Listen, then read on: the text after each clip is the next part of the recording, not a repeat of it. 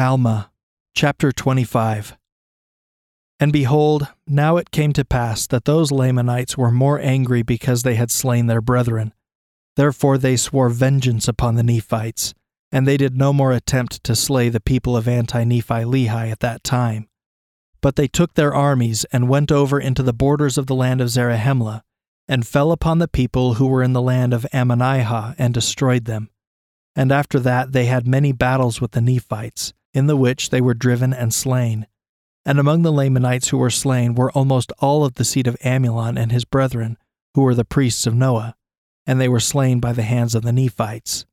And the remainder, having fled into the east wilderness, and having usurped the power and authority over the Lamanites, caused that many of the Lamanites should perish by fire because of their belief.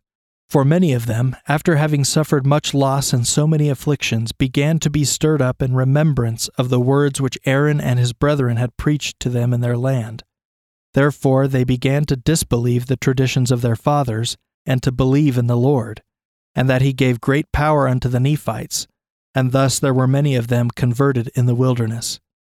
And it came to pass that those rulers, who were the remnant of the children of Amulon, caused that they should be put to death, yea, all those that believed in these things.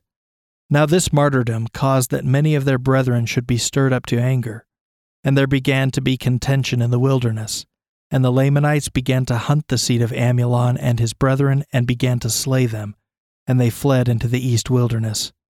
And behold, they are hunted at this day by the Lamanites. Thus the words of Abinadi were brought to pass, which he said concerning the seed of the priests who caused that he should suffer death by fire. For he said unto them, What ye shall do unto me shall be a type of things to come. And now Abinadi was the first that suffered death by fire because of his belief in God. Now this is what he meant, that many should suffer death by fire according as he had suffered.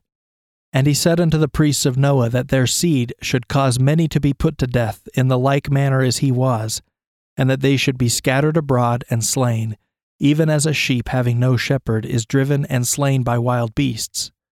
And now behold, these words are verified, for they were driven by the Lamanites, and they were hunted, and they were smitten. And it came to pass that when the Lamanites saw that they could not overpower the Nephites, they returned again to their own land.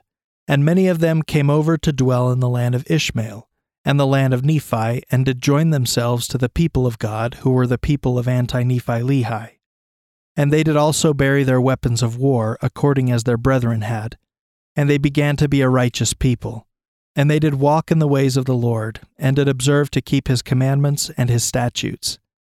Yea, and they did keep the law of Moses, for it was expedient that they should keep the law of Moses as yet, for it was not all fulfilled. But notwithstanding the law of Moses, they did look forward to the coming of Christ, considering that the law of Moses was a type of his coming, and believing that they must keep those outward performances until the time that he should be revealed unto them. Now they did not suppose that salvation came by the law of Moses, but the law of Moses did serve to strengthen their faith in Christ.